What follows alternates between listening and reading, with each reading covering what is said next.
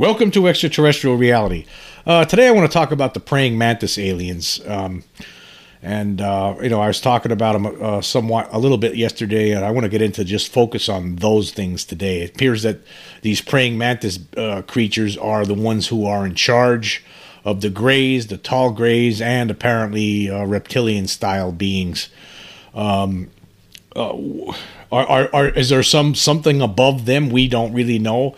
According to research from different people who have hypnotized abductees, as far as we know, the mantises are on the top of this hierarchy, and apparently they're the ones who are responsible for the hybridization program. They're the ones who want this. If what we suspect that maybe these gray beings, the short grays, the tall grays, and perhaps even the reptilians themselves, maybe they are genetically modified by the praying mantises to work here, to do the labor, to do the work that the mantises want to get done, and they basically just issue orders. It's hard to understand. It's hard to actually believe that something like this could possibly have happened.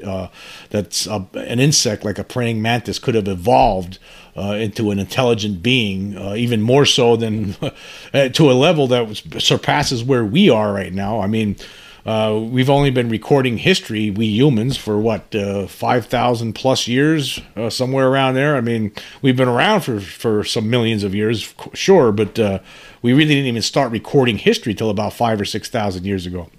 So you have to wonder, like, when did these mantises develop? When did they be? How long have they been intelligent beings? I mean, where were they at 10 million years ago? For all we know, they may have evolved. They may have reached our place in evolution millions of years ago. They could be millions of years more advanced than we are, and I wouldn't doubt that because they are very good at what they do. They are very secretive. They have a program ongoing. It appears they are what it seems like to me. What's happening is if they are the ones in charge, if they are the top of the food chain and there's nothing above them, right, then they are the ones who are responsible for this alleged hybridization program. And you got to give them hats off to the how well they've been doing this. I mean, how great their program really has progressed, because we still, I mean, for one thing, our governments are too afraid to even tell us the truth about this extraterrestrial presence. I mean, some of us know, of course, for various reasons, the truth. So if that's the case, you can understand why they are keeping this secret. Because let's look at what's happening here. If, for instance, these other beings that are beneath the mantises, that say they have been genetically modified to perform certain tasks that benefit the mantises, particularly this hybridization program. And what does it seem like? What does this hybridization program consist of? Well, it consists of basically taking male sperm and eggs, mixing them with alien DNA, impregnating female victims, human females, then removing the fetus after 3 months. Of course, we've talked about this before, and then taking care of the rest of the process themselves somehow, putting them in tanks somewhere and growing them themselves. And then, actually, from what we've understand from people like Dr. David M. Jacobs, who's written different books like The Thread here, what happens next is these what's happening for years now, it seems, is that they've been mingling among us beings that are alien in nature but look like humans, and that's the goal seems to keep doing this, integrating themselves, changing our DNAs to something else, to something that they want for whatever reason. We don't know why. Is that how they take over planets? Rather than just kill everybody, what they do is that they just basically absorb us. And, we've talked about this before. I just want to point out, in David Jacobs' book, The Thread, I just want to point out what these... there was a section here on page 94 that talks about the insectoids, or the praying mantis aliens. It says here, and this is on page 94 and 95 of The Threat, the hardcover edition. It says, the reports of reptilians or insectoids may simply be a matter of word choice, and some abductees apply these descriptive terms to aliens whom other abductees might describe as standard grays. Assuming, however, that reptilian and insect-like beings are actually different types, it is noteworthy that abductees almost always see them with the gray aliens, not alone, and that the tasks they perform are all within the standard alien matrix. They generally perform the taller beings' more specialized functions. Abductees often express dislike or fear of these aliens, sometimes characterizing them as mean or evil, although they have no evidence for these assertions. Although we have not yet delineated the reptilian beings' roles, the insectoid beings are coming into sharper relief. Abductees have reported an alien who seems to have a higher rank and supervisory status than even the taller beings. He is very tall and is usually wearing a cape or long robe with a high collar. He often is described as an insect-like being who looks somewhat like a praying mantis or a giant ant. He examines abductees only infrequently and most often engages in staring procedures. I just want to stop there for a second. The staring procedures is basically when they could be putting things into your mind. They could read your mind. They could stare into your mind. They could make you see things that aren't real. This is what some of the things that abductees have reported. Anyway, continuing here, it says, when he communicates telepathically with humans, his talk is often more substantive and he is sometimes more forthcoming in the information he imparts. But generally, he stands back, observes the abduction proceedings, and may issue directions to the taller beings. The existence of task-specific beings suggests a hierarchical society and the probability of a governmental body with a downward-flowing chain of command from the insect-like beings to the shorter gray aliens. Other aliens appear to act somewhat subservient to the insect-like beings. If this is the case, then we can hypothesize that they might possess the highest authority for the entire breeding program, and therefore might be the group that initiated. Abductees frequently comment that the aliens display a hive mentality. The shorter aliens especially look alike, dress alike, and act alike, and on board the UFO they do nothing that suggests unique personality traits.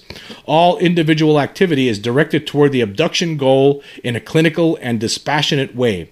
The taller gray aliens appear to have more individuality, and the robed insect-like ones even more. Although the aliens might have disagreements and annoyances among themselves, they generally present a united and positive front to the abductees. They constantly tell the abductees about how important the program is and how thankful they are for the abductees' help. So, that's a description of what these insects beings are like. But it's just so fantastic to imagine that something like this has evolved someplace else. But they're here. They have been reported many, many, many times. I mean, in fact, you could see images of them in that Turkey UFO footage. In the one image, it appears that there are grays along with a praying mantis alien hovering over what appears to be a human. Was that human abducted and doesn't even know that he's there, and that they're doing things to him, manipulating him, removing sperm from him, perhaps? We can only speculate on that, but these beings are real. It's not fantasy. Is my speculation that they're planning to basically consume mankind and transform us into something that serves them at some point in the future? That could be true. I don't know. It's all speculation. Another day is here, and you're ready for it. What to wear? Check. Breakfast, lunch, and dinner? Check. Planning for what's next and how to save for it? That's where Bank of America can help. For your financial to-dos, Bank of America has experts ready to help get you closer to your goals. Get started at one of our local financial centers or 24/7 in our mobile banking app. Find a location near you at bankofamerica.com/talktous. What would you like the power to do? Mobile banking requires downloading the app and is only available for select devices. Message and data rates may apply. Bank of America N.A., member FDIC. When you need mealtime inspiration, it's worth shopping Kroger, where you'll find over 30,000 mouth-watering choices that excite your inner foodie. And no matter what tasty choice you make, you'll enjoy our everyday low prices, plus extra ways to save, like digital coupons worth over $600 each week. You can also save up to $1 off per gallon at the pump with fuel points. More savings and more inspiring flavors make shopping Kroger worth it every time. Kroger, fresh for everyone. Fuel restrictions apply. But anyway, when you look at the mantises that we have here, it's very interesting. I'm just going to read a little bit information here from Wikipedia about these insects. It says mantises have large triangular heads with a beak-like snout and mandibles. They have 2 bulbous compound eyes, 3 small simple eyes, and a pair of antennae. The articulation of the neck is also remarkably flexible. Some species of mantis can rotate their heads nearly 180 degrees. I'm going to skip through a lot of this. I'm going to hit on a couple of points here. It says most mantises can only hear ultrasound. Mantises have two spiked, grasping forelegs, raptorial legs, in which prey items are caught and held securely. We're going to skip forward here, but it talks about their vision on here. It says mantises have stereo vision. They locate their prey by sight. Their compound eyes contain up to 10,000 ommatidia, a small, let's look that up here. I don't know what that is. Ommatidia is the compound eyes of arthropods like insects, crustaceans, and millipedes are composed of units called ommatidia. And an ommatidium contains a cluster of photoreceptor cells surrounded by support cells and pigment cells. The outer part of the ommatidium is overlaid with a transparent cornea. Okay, I just wanted to give a little, because I didn't understand that. Anyway, continuing here, there's a small area of the front called the fovea, has greater visual acuity than the rest of the eye and can produce the high resolution necessary to examine potential prey. So it sounds like they could see pretty well, and they do see in 3D. And what's interesting here also is the diet and hunting habits of these things. Mantises are generalist predators of arthropods. The majority of mantises are ambush predators that only feed upon live prey within their reach. They either camouflage themselves and remain stationary, waiting for prey to approach, or stalk their prey with slow, stealthy movements. Larger mantises sometimes eat smaller individuals of their own species, as well as small vertebrates such as lizards, frogs, fish, and particularly small birds. Most mantises stalk tempting prey if it strays close enough, and will go further when they are especially hungry. Once within reach, mantises strike rapidly to grasp the prey with their spiked raptorial forelegs. Some ground and bark species pursue their prey in a more active way. So we're just going to skip through that. So basically, these things do eat and kill and eat, and sometimes they eat each other. And I'm going to skip through there. And they're also preyed upon by some of these same things. We're going to skip through here to something that's really disturbing about them. They engage in sexual cannibalism.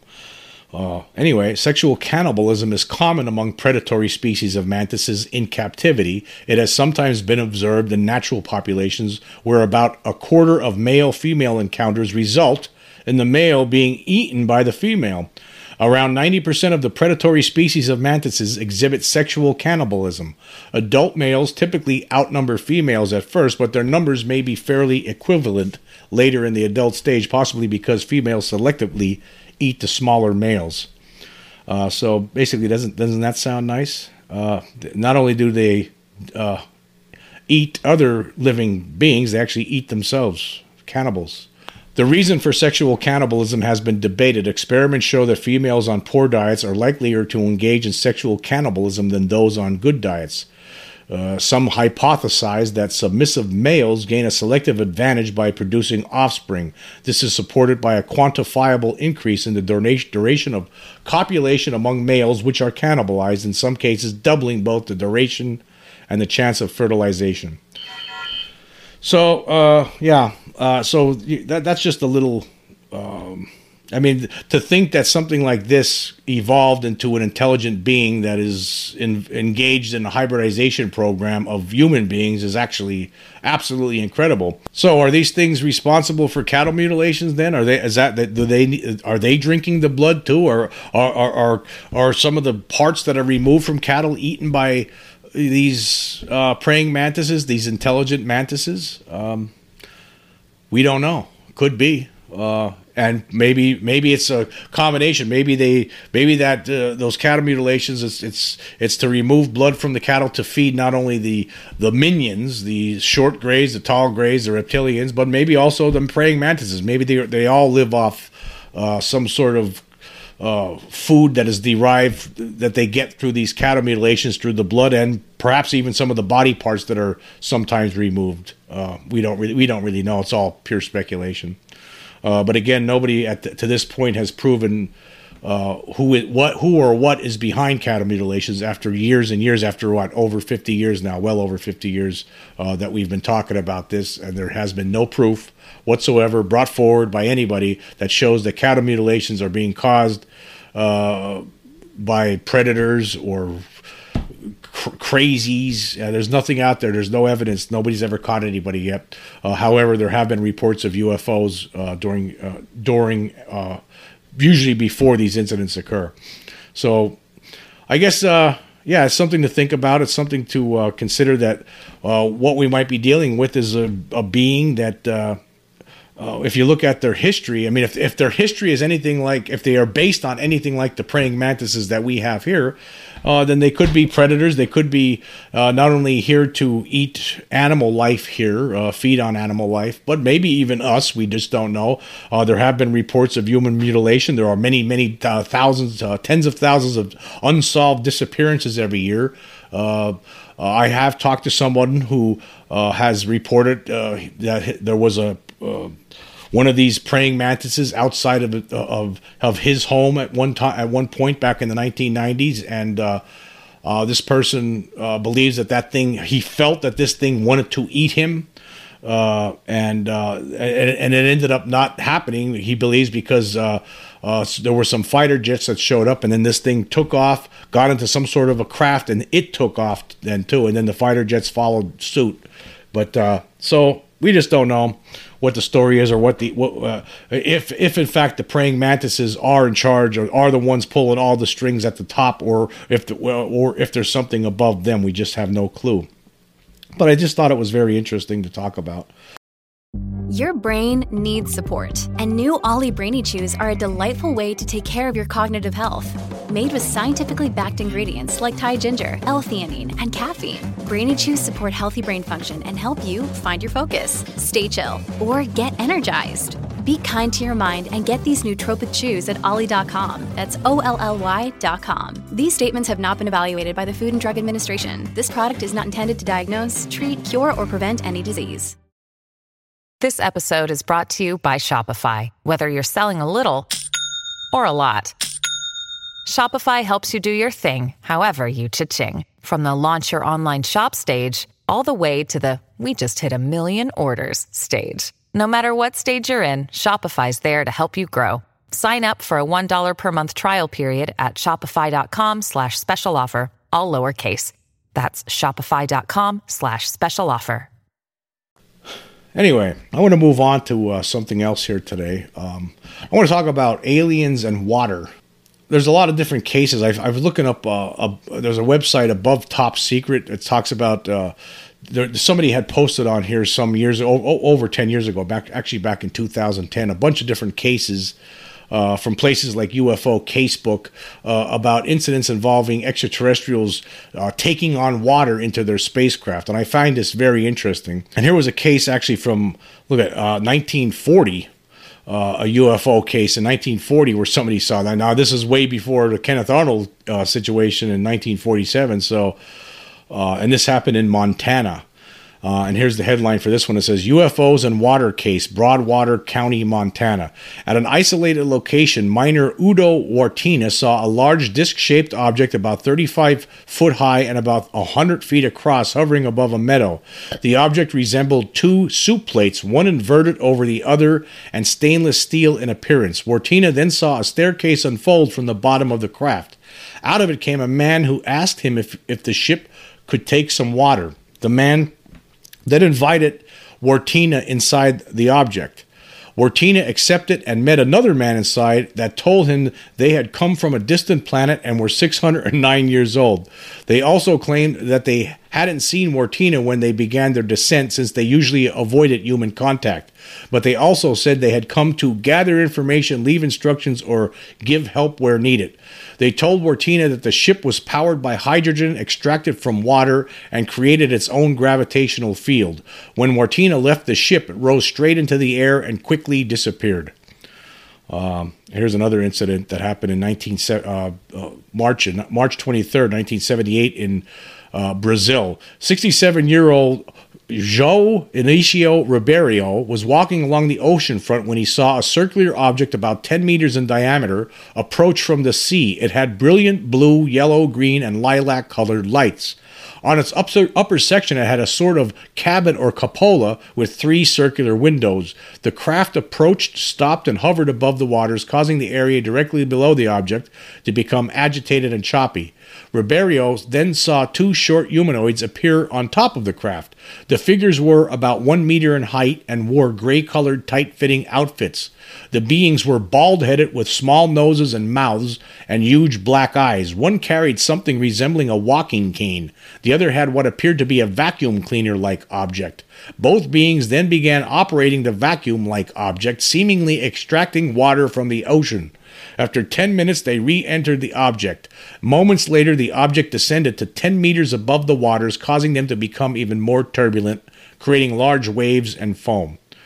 See, I find these stories interesting because I just wanted to point out. I wonder, like I always wonder in the incident that I was involved in 1994, if that's what that was all about. You know, I was fishing at this pond at this place called Beach Mountain Lakes in Hazleton, Pennsylvania, with a friend, and you know, it was at night. It was almost 10 o'clock at night actually when this thing showed up. It was a pretty huge craft. I mean, in my mind, it looked like this. It was like a ranch house just floating toward us with no sound whatsoever, with these 3 giant circular headlights, but they're huge, lined up horizontally. And it moved to our position. We were shore fishing. Like I was in one part of the shore and my buddy was in another part. And then this thing shows up and basically comes within 20 feet. It was within 20 feet of where I was standing looking at this thing. And my buddy was basically almost underneath the edge of it with a flashlight. He shined it up underneath. And then the thing just decided to fly away off into another direction. We got out of there quick, and while we were on a dirt road. We were actually driving parallel to where this thing flew, and we actually had to stop on this dirt road while there was at least 20 deer crossing the road, running away from the direction where that thing just flew. And now, I remember I talked to Preston Dennett about this, and I brought this up before. I just want to mention it again quick. I talked to Preston Dennett about this, and he said that they were probably there for me because I did have an experience when I was a kid, of course, when there was one of these beings in my room. So that's possible. I mean, Preston's been studying this a lot longer than I have, so he might be right about that. Or I thought maybe one of the ideas I had was that they were there for the deer. I mean, maybe they were there to mutilate a deer, and that's why the deer were running away. They were afraid. But then again, they could have been there to basically take on water from that pond, perhaps. I mean, it seems like there's a lot of different cases where you hear flying saucers showing up over a body of water, and somehow taking on water from it. I've talked about that old guy back in. I actually went on site a month or so ago in Girardville, Pennsylvania, where there was a story in the late 1960s where there was a guy, Leonard Ullosis, who had to walk his dog near this old stripping mining pit that was filled with water, but it was in the middle of wintertime and it was covered with ice. And he said there was a perfectly cut circle in the ice, and then that thing flying saucer came flying out of it and just shot up straight up in the sky like a bullet. So there's just so many cases where with water, involving water and craft. You wonder what's going on here. After talking yesterday, I wonder if I was talking about how basically the washroom procedures of extraterrestrials, that maybe what they're doing when abductees are brought on craft and they see alien beings floating in tanks filled with some liquid. Some people always surmise that maybe they're receiving nutrition through their pores. What I was saying yesterday's podcast is that maybe what's happening is that they're actually excreting, right? They excrete through their pores, apparently. That's one of the latest theories that's been thrown out there by some anonymous person on Reddit, as we all know. I'm not going to get into all of that again. So what if they have to replace? What if they're taking on water for that purpose? They have to get rid of the stuff that's the old stuff in there, and they replace it with new stuff for these purposes. We don't know. It's all speculation, but they do take on water, and I'm sure they do need the drink, right? They do need the drinks, have some sort of a fluid in their system. But it's very interesting. What does Colgate mean by live life to the brightest? Could it be a rich glass of red sipped inside a Parisian cafe on a snowy night when my gaze is met by a tall, mysterious... I mean, brushing is directed with Colgate Optic White Pro Series toothpaste gives you a visibly whiter smile in just 3 days, so you can live life to the brightest and finish that glass without worrying about teeth stains. Colgate Optic White. Find it at all major retailers. Now, getting back to the praying mantis discussion, I want to just bring up one more point. Now, yesterday morning when I woke up, one of the first things I did, I go online to see what some of the latest news is, and I saw that there was a video, a new podcast that was published by Doug Papa. He's a former police officer who now does his own podcast, talks about all different kind of things going on in the Las Vegas area. He's the one who broke that story with regard to the Las Vegas alien, the first person, before Channel 8 later on provided another report. But he was the first one to talk about it. And he basically, in his headline for his video, he basically called it a hoax.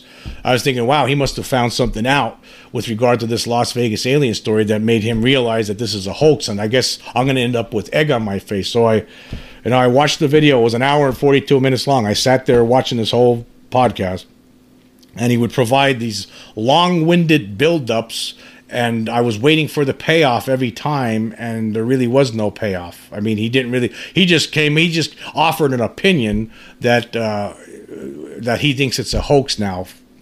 He says he doesn't see anything on the video that was provided by the family where you could see a being. I have to protest there. Allow me to retort. I did have, like I pointed out before on numerous times already, that I did have crime scene reconstruction expert Scott Roeder on. There does seem to be something on that video. I believe that there is. I believe that there was a being there. I believe it possibly could actually be a praying mantis. We just don't know.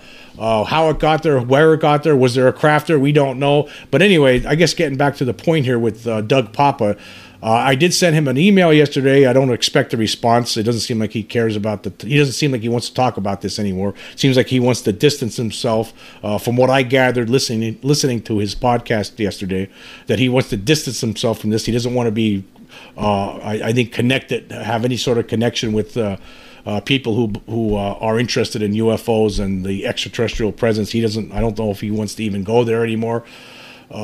He seemed very defensive when he was during his presentation. Of course, I'll leave the link here so you can check it out for yourself. But again, what I found, I mean, he might have had a couple of good points that led to him coming to his conclusion that he thinks it's a hoax. But again, it was only opinion. I was waiting to see some sort of evidence that would nail it down, because, I mean, he was the one who first reported this, but he didn't offer any evidence. Again, what he did was he provided these long explanations, building up towards something, and then when it finally got to it, there was nothing at the end. There was really nothing there that proves it's a hoax whatsoever. He just wanted to give his opinion, I guess. But I did send him a segment of that video from where Scott Roeder pointed out that there is something moving in that a couple of those frames, and I don't know. As far as I'm concerned, I still don't see this as a hoax. I don't think it will ever be proven as a hoax. I don't see, unless the family all came out and said, yeah, we perpetrated a hoax, but I don't see that ever happening, because then that means somebody's going to go to jail, for one thing, right? Because they called 911. There was a 911 call. Somebody's going to get in trouble if that was a hoax, and I don't think it was. I think when you look at all those videos, you look at everything in totality, yeah, there might have been some inconsistencies here and there, right? But the bottom line is they were scared of something. Something scared that family, and in particular, when you look at that little video segment that was provided by, identified by Scott Roeder, I just think that there is something there. Doesn't make me right, but that's my opinion. Anyway, thank you for joining me. Until next time.